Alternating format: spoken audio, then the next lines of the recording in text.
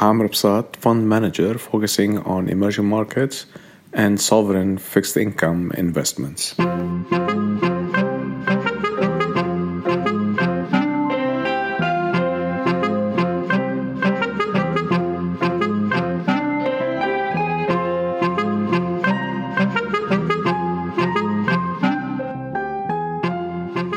This is not the first time the middle class and the upper middle class and the liberal class of the country has shown its dissatisfaction and its incredible anger at the ossified system that does not allow it to attain its desires, right? And you can go back actually all the way back to the turn of the century, the 1920s, where we had a series of nahda, there's a renaissance, which is really at its essence the middle class wanting something new, wanting a new prosperity, wanted an aspiration of ascendancy and progression. The more recent example, the one that unfortunately did not end up as well, is the one in the mid-70s, right? Where you had also a movement that really started with the student movement in the 68, accelerated in a more violent fashion in the early part of the war, Haraka al-Wataniya, National and Progressive Movement, right? Which at its essence wanted to break the system as well and create a new sectarian-less or a sectarian-free Lebanon. Eventually, the outcome of that experiment did not end up well. One hopes that this one is different, but the history of the 70s does not bode well. So in a sense, I'm getting from you that we're seeing a repetition of sorts at trying to change the way Lebanon is governed. And am I getting that right? That this is a constant attempt, but not necessarily a success story? No, absolutely. And again, I want to emphasize the point. One of the major anomalies, one of the most important anomalies as far as I'm concerned, is this dislocation between a middle class whose aspirations and its skills, as it were, are significantly dislocated from what they can get from this economic and political structure. Right. That schizophrenia, that divorce between a system that does not deliver and the desires of the middle class is a huge anomaly, and it's not clear to me. It's still not clear to me why is it that we and I'm considering myself as part of that liberal crowd, cannot achieve that break. Right. Why are we always eventually suppressed and oppressed? And why is it that I'm going to use the word feudal between quotation, not feudal in the traditional sense, but this in the Lebanese sense, the Lebanese sense, exactly. Why do they always win? Why do they always oppress? Why do they always? It's not clear to me why. And they can be very violent in the way they oppress, right? And the history of wars in Lebanon, as far as I'm concerned, is ones where there's this continuous attempt at breaking the desire of the middle class. Let me ask you though, I'm going to point out two things here. The first is, do you sense that the bulk of the movement this time around is the middle liberal class? Or would you maybe include in the impoverished, poverty-stricken underclass that is now, in some ways, it seems like it's hurting that sector of society the most? No, completely. This is very interesting. And again, the way I described it is probably too stylized, right? And I'm just focusing on that phenomenon of 16th of October, which was at its essence a liberal, middle class, educated, very coastal Mediterranean type of desire for a European model, as it were, right? But clearly, that's one orthogonal, right? There are many multiple other axes that were behind the demonstrations, of which income inequality, social dislocations. And something that's, I guess it's consistent, but this time stands out more, which is the youth. That there's a sizable chunk of the protest movement that is unfamiliar with the war or even necessarily most of the post-war era. They're kind of growing into what we see today, which is a collapse. No, as in, I'm thankfully not that old. But when you go back and you look at the experience of the 60s, 68, 71. Well, now you've dated yourself. Now I've dated myself. When you look back to the 60s, you lose the... No, I'm not that old, by the way. Let me be very clear. But you read about it and you sort of talk to people about it. And it was also a youth movement again. And again, like the emphasis I'm trying to make is that there's a failure of aspiration. The aspirations of the youth, the aspiration of the of that liberal class, and I use the word liberal as in the one that wants progressive class, right? Has always been a youth-led movement. This is not new. It's very healthy. Yeah. It's very optimistic. It makes me extremely happy when I see it, and very joyful. But it's not a new concept. Right. Now, I also like that you skipped over, whether intentionally or not, the most recent attempts at change, which were this You Stink movement of 2015-16, also the 2005 protests now. And I'm guessing from what you're saying is that it goes beyond post-war Lebanon, that this is a structural problem. And now, let's get into that a bit. Do you sense that this time around that there's a ability for the average protester to actually achieve a new social pact? Because I'm sensing that this might be the first time you see what looks like, whether you're there or from afar, a Lebanese citizenry. That's an unusual trait in modern Lebanese history. You don't really see that. Is there something within this movement that can yield actual political change, where you see something like what you're describing? And whether or not the average protester knows that they're doing this or not, challenging the sectarian order the way Lebanon has governed itself for a very long time. Do you think that that's in the mix this time around, or just sort of projecting a bit that Lebanon is cursed, that this system might be so strong and we don't appreciate the strength of this, whatever you want to call it, this intercommunal regime that we live with? No, it's a great question. Listen, I'm going to give you the two-handed answers, and then eventually I'm going to conclude. And the conclusion between the two is unfortunately the pessimistic one. But let me give you the optimistic argument. Right? The optimistic argument is based on change happens when there's vacuum. Change happens when there's a complete collapse of the ancien regime.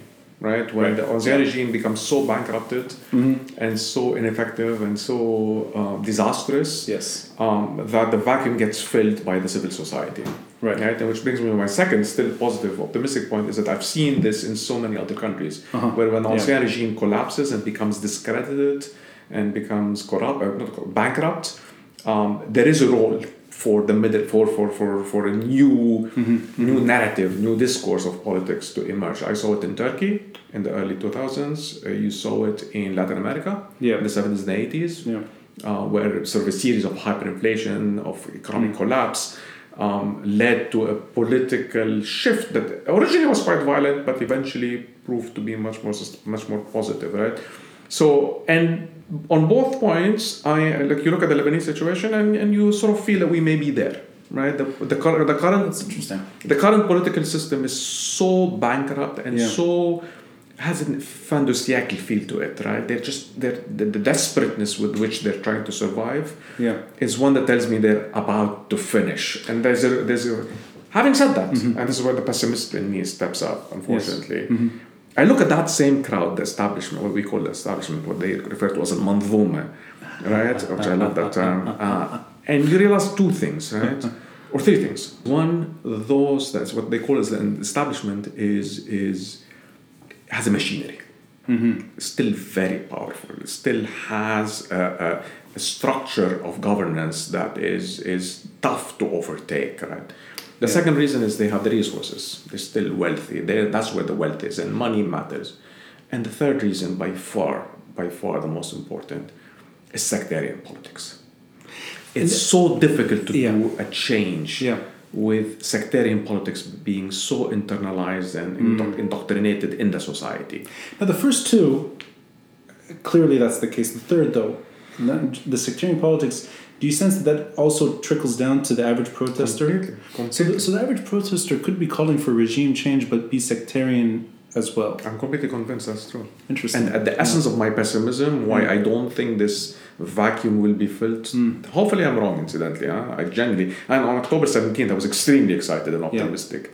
Now I'm realizing that the essence of my pessimism is the notion that sectarian identity remains too entrenched, internalized in the society. And it's very difficult for us to create citizenry unless we can divorce, unless we can actually move away from that sense of identity that is defined based on sect and religious. Well, let me ask you then. This is a broad question. Why does Lebanon, in that case, stand out? Many countries in the region chose perhaps a different bag of bad ideas. We had military dictatorships. We had, unfortunately, uprisings that went very violent in recent years. We've seen theocracy emerge. We've seen unhealthy variations of governance. Why is Lebanon unwilling to flirt with different ideas? And I ask this because even though you're young, but you're a little older than me, you've seen Lebanon go through war. You've seen Lebanon go through invasion. You've seen Lebanon pay prices in the past. You've seen Lebanese suffer. Yet, that suffering never yields to a new way of governing. In a way, it devolves further and further. What is it about Lebanon that makes that machinery intact? We're different, right? I don't want to say worse or better, but it's not like it's a tradition or a history of having a civil war every 30 years. It's not something that to be terribly proud of, sure. Right? And the way the system resolves its internal contradictions in Lebanon is through war. Oh, that's interesting. So the war is the mechanism to solve the system's errors. Otherwise, the system remains intact. Completely. It's very difficult. That's the essence of the pessimism. So the system is ossified, mutahajir, the way you cannot, unfortunately, the only way you can actually transgress it and move it, either as a result of demographic changes, historically, that's the reason why we have wars, is when one sect becomes too big or smaller. Another is when you have regional shifts that become dominant, right? How do we deal with it? How does the social contract get recreated? Unfortunately, it gets recreated through wars. We had them in 1840, 1860, in 58, 60, right? Yeah. And obviously the big one in 75. Right. And the only way to break it is, the original sin is the sectarian politics. Until we get into that, we can, because that's the path, that's the door towards the progressive ideal that we all want, right? Which is a citizenry with a capital C, right? Now I'll take one step further in this area because it's really I like the historic perspective here. I like the long view. What would it take, other than this current economic pain, if wars are not changing the game?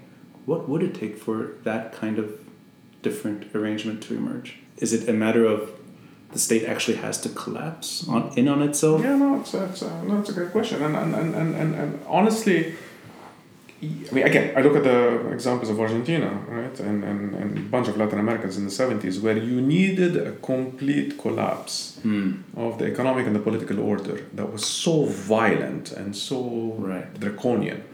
Right. That the society was yearning for something new, right? And we may not be there yet. Well, but it feels, again, this is not something to hope for. Yeah. Well, incidentally, I don't want to make it sound like I'm hoping for that at all. But we may not be too far. I mean, this is the kind of crisis that we're going through right now is akin to it reminds me a little bit of that collapse. So more pain may be on the horizon, but beyond that, we may actually see something new emerge. Yeah, I mean, I don't want to go there explicitly because makes me hopeful, like as if I'm hoping for, as if I'm hoping for a collapse. Right. I'm not. Like the kind of pain and misery that will come as a result of that vacuum is not something that anybody should pray. Because it's beyond austerity. That's horrible. No, that's collapse. I mean, that's hyperinflation. That's like a complete failed state. If that radical approach, one of complete collapse leading to a change, is something that we don't hope for. What is there an alternative which is more optimal, right? And I've been thinking a lot about this, and I'm sort of thinking that, and to bring it back to real politics here, to Lebanese politics here, if we can go through a period in which there is sufficient instability to ensure that the civil society does not recede, that they continue demonstrating, that they continue working, organizing. But that collapses not to the point where we have a failed state. That middle ground will lead us to the new elections. And the hope is that in the new elections, parliamentary elections obviously, we can get 10 to 15, not more than that. I mean, literally, if we can get 10 to 15 new parliamentarians who are truly sectarian-less, who are truly progressive, they can become the pivot. They become the true veto power. So power sharing with a new group, in a sense, a new political grouping that's unusual. And that would be new in the Lebanese context. Yeah. We've never had that third party, that middle ground that is not defined by its sect or its religion. One that is truly defined by its aspirations and the progressive ideas. Right. If we can get 15 of those in the parliament, it could become a game changing. So if I were to be hopeful and optimistic, that would be the path.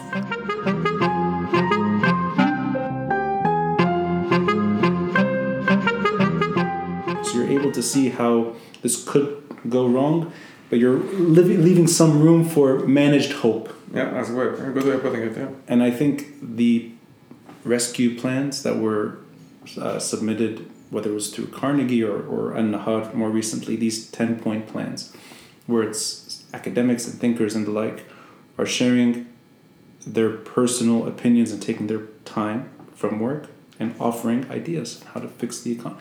Not fix the economy, how to manage the economy during a very difficult period of time. And I sense that that's the underpinning from everyone's shared voice, that they see something very bad happening and they're hoping that it can be steered enough so that it doesn't hurt too much. Let's get a bit into the details of the most recent one, which I think it was January 6th, if I'm not mistaken. So it's just days before the new cabinet emerged. It's days before Hassan Diab becomes prime minister. Assuming nothing has changed dramatically in the 10 points. The term haircut, that's being used over and over and over. And you see commercials now in Lebanon. avoid the haircut, buy Khudi home equipment. See your money, don't lose it, right? What does a haircut look like if it is implemented? Whether it should be or not. To understand this concept of haircut, which I hate as a word, by the way, I'd like to call it burden. Who pays the cost? I thought you were going to say hair loss. Hair loss, is you have to go back to the original sin. And the original sin, we have to start with where the problem started. And where the problem started is public debt. And the essence of all of this is that we have a public sector that simply borrowed too much. Yeah. Right?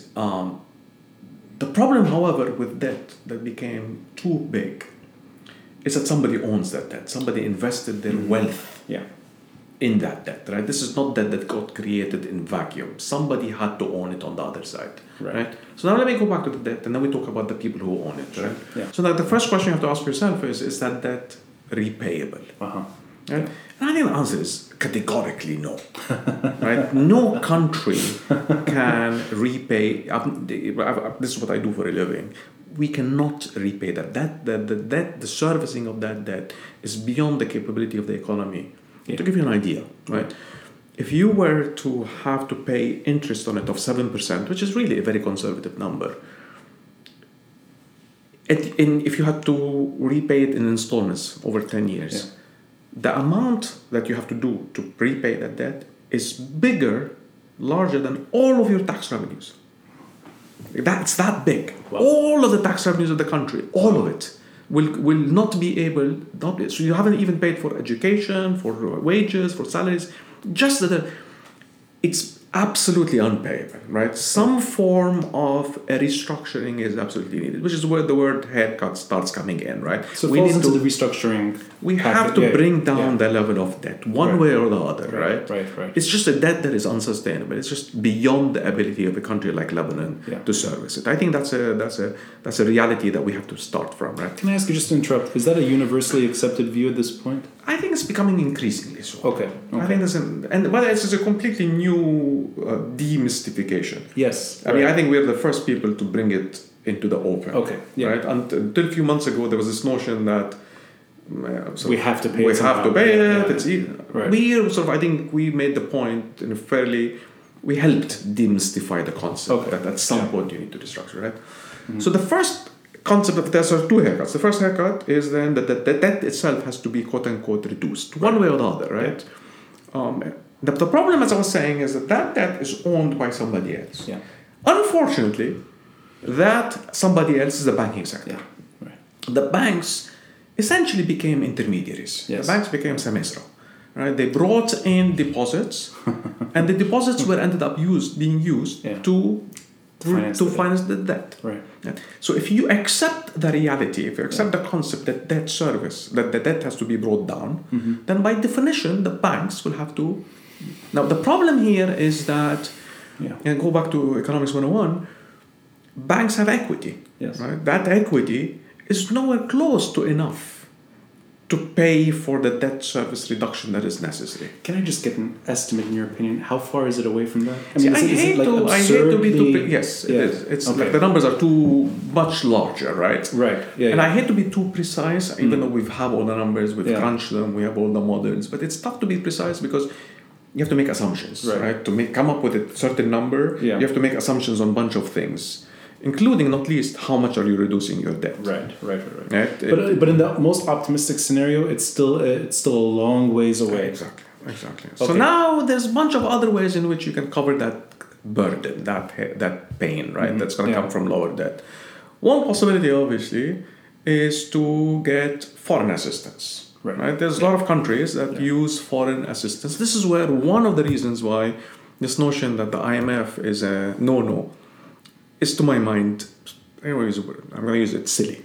We need foreign assistance. We need foreign capital, foreign funds. And the only one available to us right now is not from the private sector. Right. It's from the public sector. Yeah. Another level, which I really should have started with it, is that we need to ask the bankers themselves, the bank owners themselves, to chip in and recapitalize. Which today, I think sometimes we overdo it by being too critical of the banks. What does that mean, though? Is there a practical example there of what that would look like? Because it's hard for me to imagine that happening. No, it's not true. So again, I don't want to be. I'm not trying to be objective. We don't know names or anything. But no. I think most of the owners of the banks are people who are invested in the country, right? They have a history of investing. Like they're invested in the country in a political, social. These are all big families. So it's in their interest as well. Completely. It's if they want to remain invested in the country, and I use the word invested as in politically, right, and economically, they have to recapitalize. Right. Okay. So bringing in some of the capital that they own abroad, right, is something that we should ask. Is being asked. And again, I want to give them credit. They're talking. They're not close to the idea. Really? The magnitudes may not be enough. Okay. The magnitudes are not big enough, but clearly it's on the agenda. Okay, that's interesting. So at least it's being entertained. At least that this is one way. More than entertained. Okay, more than entertained. Well, you know what? It's interesting. I'm sorry I keep interrupting you, but it's these are positive signs. I don't think these were available a few weeks ago. At least. It didn't seem like there was this kind of serious discussion beginning. No, it's been there. It's just that they've been talking. Even before the Hariri, the first bayan before he resigned. Yeah, that was part of the conversation. Is that we need to ask bankers. Okay. To bring in some of their capital. But it actually is being discussed at certain levels, which is seriously so, well, right? Right. So there's a third way, which is the first way is foreign capital. The second is trying to get the banks to bring in some of their. Bank owners to bring some capital. Yes, the public sector itself could take over some of that, right? Some of that burden by recapitalizing the banks themselves, which probably means more debt, unfortunately, right, by the public sector. But we shouldn't close the idea. Okay. If those three are not enough, yes, and chances are they're not going to be enough. Let me be honest about it. Yeah. Let me be open about it. We need to think about what we euphemistically refer to as deposit bail-in. Yeah. Deposit bail-in is another word for let the depositors share some of that burden. Right. And you could always conceptualize it and say, or explain and say, these are deposits that benefited from very high interest rates over the last 5 years. So maybe that interest that we paid gets reduced, gets taxed. There's a way of thinking about it. Right. It's very important that we do it equitably. I cannot overemphasize how important it is that we spare small depositors. Oh, so that's built into the assumption that absolutely any model here would tell you spare small depositors. The wealth shock is too big. But the idea that the first three are... So again, let me summarize here. Right? The original sin is debt. Yeah. Once we bring down debt to the level that is sustainable, that can allow the country to grow, yeah, right? somebody has to pay that reduction, and the banks is where, unfortunately, the pain is. Do you sense that the devaluation of the lira is permanent? And what I mean by that is, should it become an official devaluation at this point? Forget the black market. No, you can't forget the black market. No, but I meant in terms of the essence of it. Absolutely, but I meant, is it time for the central bank to just simply let go of the old? Well, I mean, I think this conversation is also on the lira is also sometimes massively misunderstood or confused, right? Let me start with the very, very basics here. Mm-hmm. Exchange rate is a price. Yeah. Right? At the end of the exchange rate is the price that balances the supply and demand of hard currency in a country. Right. There's no other way of looking at it, right? If there's too much demand for dollars and too little supply, then the currency weakens to adjust, to bring down the supply and the demand balance. And we saw massive... And if we know one thing about the last 3-4 months is that supply is non-existent. Right. Nobody wants to bring in their dollars. Yes. And the demand is enormous. Yeah. Because people want their dollars outside, right? Yeah. So what we refer to as the black market is nothing more than the price that adjusts these two things together, right? Right. Now, historically, the BDL has stepped in to smooth, right? To intervene in a way to make sure that the currency, that if there is any supply-demand imbalance, right, that it provides the dollars in order to make sure that the currency remains fixed. That's how fixed exchange rates work. And that's the post-war managed float, whatever it's called, the pegs. It wasn't managed. It was fixed. Mismanaged. It was fixed.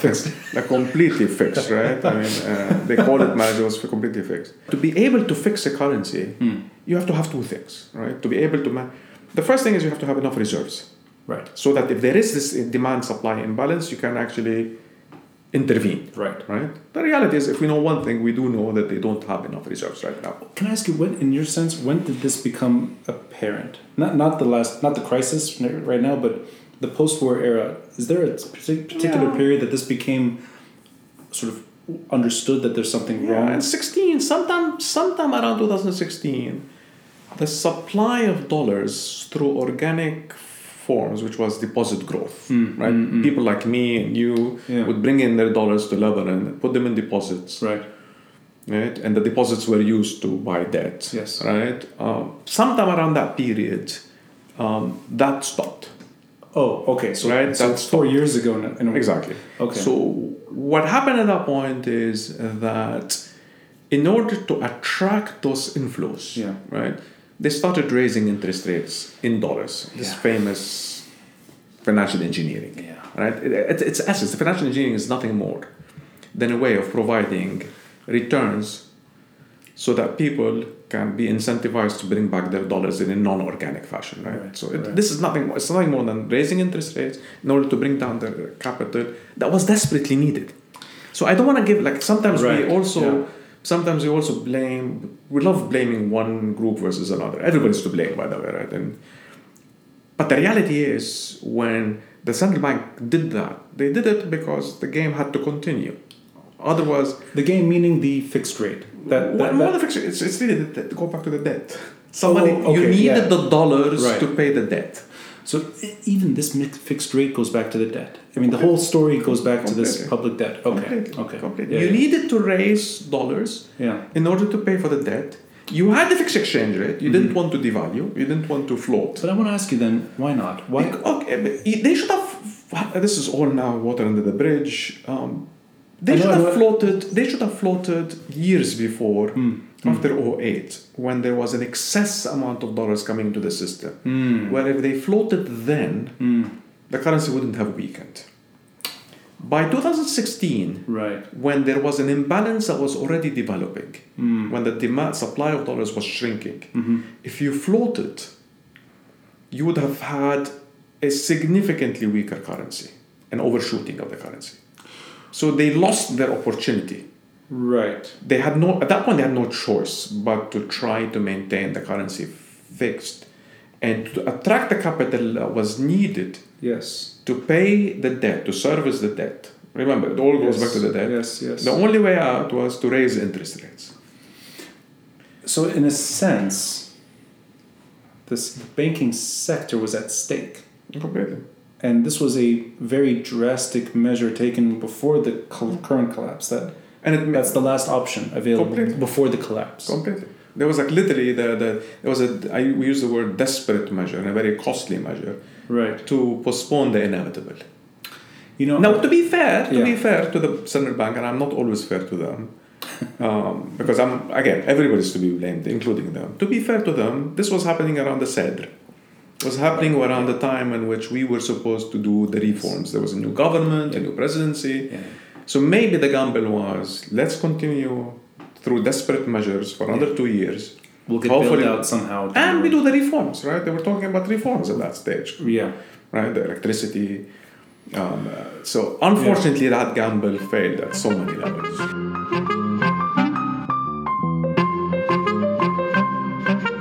Like wagging the dog. Yeah. That the system is the dog and the debt is the tail. Let me explain to you what I mean. Yeah. Let me give you a couple of numbers and then make the point clearer, right? So it's a very simple exercise. What I did is that I calculated the amount of true production, true value add that the economy created since 2000. Right? I didn't even go back to 91. Since 2000, how much did this economy create in value add, in true GDP, right? Through production. We produced, as a country, as an economy, and this is true value add, $450 billion. Okay, this is how much we are cumulative, right? Yes. This is true value add. This is what we consider as manufacturing and service and agriculture and tourism and all these things that is considered. How much do we as a society consume? We consume, let me tell you one number, so I'm going to give it to you. 650. We demanded $200 billion more than we were able to produce. Wow, in 2 decades. In 2 decades. And that's, by definition, where do you get that from? You get it by borrowing. Yeah. That gap between what you demand and what you produce. Your ability to produce versus what you consume. Yeah. The way you do it is through that. And the emphasis here, and this is a very important emphasis, it's not just the public sector. Yeah. We, the private sector, are also complicit. We also played the same game, right? Because we were lured into these interest rate ideas, or is it beyond? I think no, it's beyond that. Beyond that. I think this is at its core, and this is why I think the debt is the tail and the dog is really the system. Yeah. It is the sectarian, politically corrupt system that we're all complicit in, where nobody wants to do the hard. Everybody wants to this is where theft and corruption and rent seeking and waste, right? The system creates this and unwillingness to tighten the belt when the belt is needed. And at some point, unfortunately, the resources to sustain that system were there, so we were able to borrow. Right? But before the war, since it's more or less the same kind of nepotism, not nepotism, the same kind of... The system's almost the same, but the corruption levels increased, crony capitalism went rampant. But that same kind of arrangement was there before the war. If you're just looking at 2 segments of Lebanese history, is it simply that the post-war order we overshot so dramatically that we just went insane with borrowing? Why wasn't that the case before? That's a superb question. And I went back to them, I've been reading a lot about this. And you're 100% right. It's not like the system before 75 was any more rational or any less sectarian. But there were 2 things that made it different, right? The first is the regional boom, right? That happened, right? That allowed us to live beyond our means as well then, right? Meaning the Gulf money, the nationalism from Syria and Iraq, right? We were playing a role that was pivotal to a region. Eventually, the Palestinian sort of also provided us with the resources. But there was another reason which is more interesting, which is, and God, I don't want to give them credit, but you have to give them some credit. The fathers of the people who are in charge right now had the fiscal responsibility, right? Yeah. That we don't have today. You look at the budget deficit of Lebanon pre-75. Yeah. It was none. They never went into deficit. Exactly. So it's so striking. There was an understanding that the system that is based on services needs confidence, and confidence comes through making sure that the economy is healthy. Right. And again, politically, I don't want to give them any credit. They're literally the parents of the ones who are right now, and they're probably at the core of the problem. But at least we had a fiscal responsibility, public sector responsibility that we simply lost after 2000, after 91. I'm curious what the mental shift was post-war that made this happen. Is it simply one man, Rafiq Hariri, betting on a lot of things to go right and things that went wrong? You know, when you said the Sedr is the backdrop to the 2016 financial engineering, I always think back to Oslo and not pre-Oslo, Madrid. Is it the climate back then that people were assuming the region was on a path towards prosperity and therefore we can gamble? I think that's the answer. I mean, I think, again, all of these conversations can be so stylized as if there's phase 1 and phase 2. But to simplify, right, clearly the phase 1 was the what I pretentiously call the intertemporal gamble of Rafiq Hariri. That as in, like, he clearly made a bet in 91 that a reconstructed Lebanon in a region that is about to enter into a peace process, funded through an aggregation of debt, accumulation of debt, is sustainable. You borrow today because you're about to grow, right? This is post-war reconstruction. You need to rebuild the country. Right. You need to put it back on a path of... That clearly was at the core, right? With hindsight, that gamble failed, partly for exogenous reasons. The region never went into a peace. And partly because, unfortunately, that extra state outside the Lebanese system vision very quickly was brought back to reality. And we all realized that we cannot escape. Right. Rafiq Hariri could not escape sectarian politics. All of them we went back into the old. Right? Unfortunately, we couldn't escape from it. So it failed because the region never grew, and it failed because the Lebanese couldn't go away from the... Interesting. And you get into the second phase where with no growth but with debt, with no prosperity but with debt, you enter into this vicious cycle where it becomes sort of over time, and it took 20 years, but eventually we blew up. So an inevitable reality took too long, in a sense. We borrowed time. We bought and borrowed time. I want to go back to the early 90s, and I hope I got this right. I remember the lira being at closer to 3,000 lira to the dollar. So it's actually worse, much worse than we are today. Was it also a gamble to fix the rate and say that we can deal with this later? Or was that a standard policy? They needed to then, and I know this episode quite well. Again, this had less to do with debt and more to do with inflation. More than that. It was more to do with the reconstruction, right? We were we're starting this enormous effort, right, to borrow and spend and grow, right? And there was question marks on its ability to succeed, right? And there was money supply was, by the way, monetary policy at that point was all that takes part of the blame. It was not very well handled around that period of time. So the decision was taken, to my mind, reasonably. I emphasize reasonably, to anchor the currency. You needed to anchor it. You needed to bring it down because you knew that in order to, again, I want to take you back to the paradigm, to borrow in order to reconstruct the country so that you can grow and you needed the currency to be stable. So opening the market as well to dollar, making an official currency was part of that mechanism. You had to. It wasn't the policy. It wasn't the positive.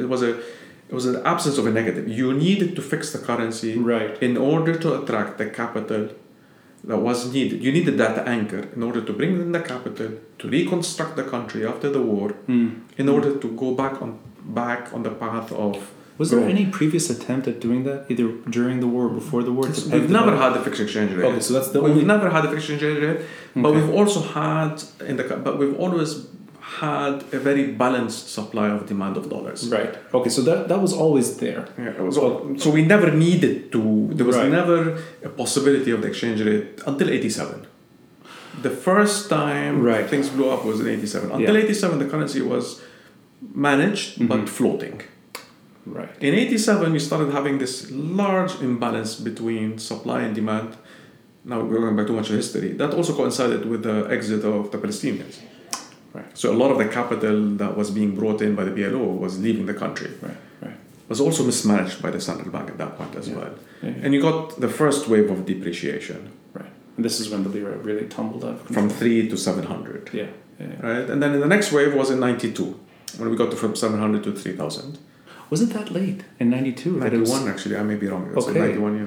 You know, I mean, I asked you because I have nostalgia for these old notes. Yeah. And I remember when the 500 was printed. Yeah. And I mean, this is after the monstrous 250 and that relief that we're shrinking the size. Yeah. Of course, it's not the end. 500 is just the beginning of a long wave of printing. Completely. That ages us, Ronnie. Well, going back to our initial topic, I think I've seen it on TV. So all of that was, in hindsight, those were measured policies that were reasonable. I think they made sense not radical, at that time. Okay. I mean, they made sense at that time, given the bet that we had, which was let's borrow. I want to go back to the notion. Let's borrow so that we can grow, we can reconstruct and grow. And guess what? We promise, we'll be able to pay them back. Right. And to do that, we needed stability, and stability comes with a fixed exchange that is stable. Right? For 2-3 years, that model worked. I mean, the country went back into we grew aggressively, we grew a lot, money was coming back in, interest rates were coming down, until we got into the sort of, at that point, I mean, eventually, it gets complicated, Syria and... So that story is really beyond just the sectarian model, because Lebanon has had a sectarian model, as you said, for so long, that it's beyond that. It's beyond... Debt is the center. Debt is the big issue, but that there is a geopolitical component that allowed Lebanon to flourish better in the 70s than the late 90s, early 2000s.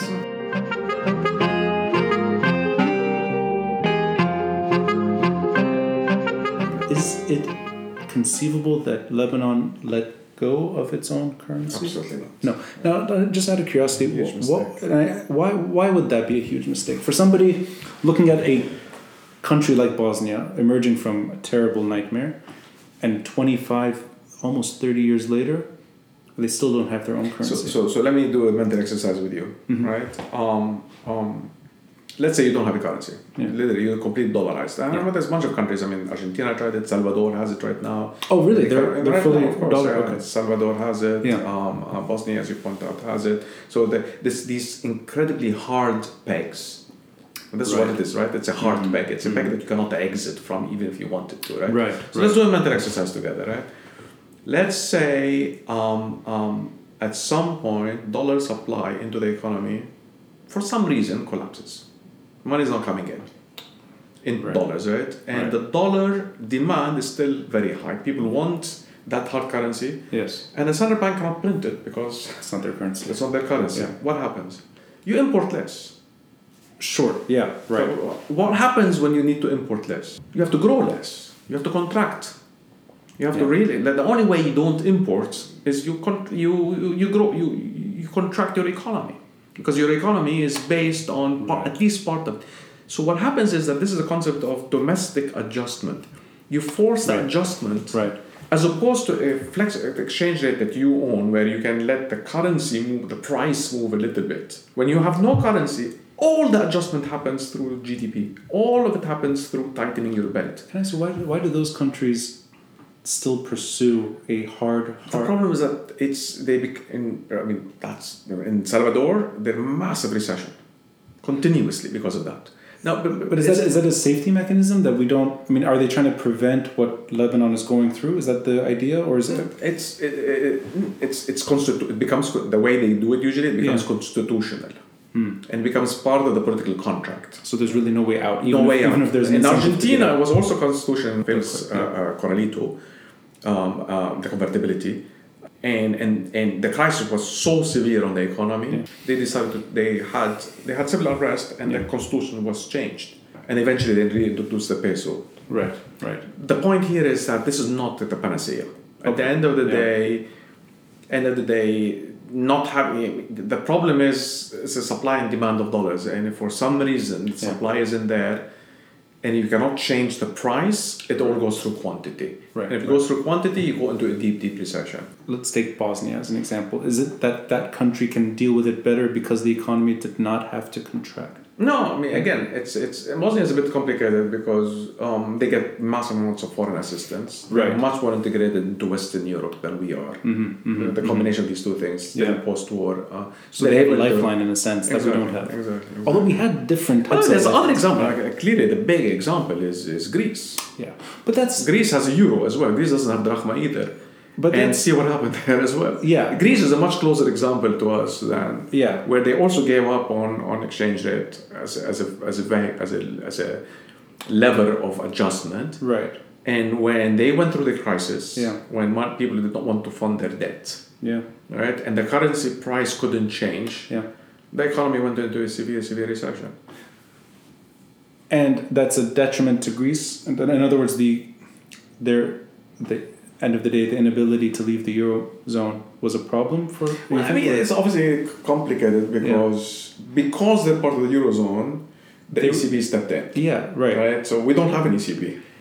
ECB gave them $100 billion. Euros. Yes, exactly. We don't have an ECB behind us. Right. So yes, you can live without your currency if you have constant... Like a father figure who's willing to support you, right? We don't have the ECB. The reason I'm asking this is because we've had variations of stepfathers. I don't know what they are, but we've had Gulf countries. Paris 1, Paris 2, whatever.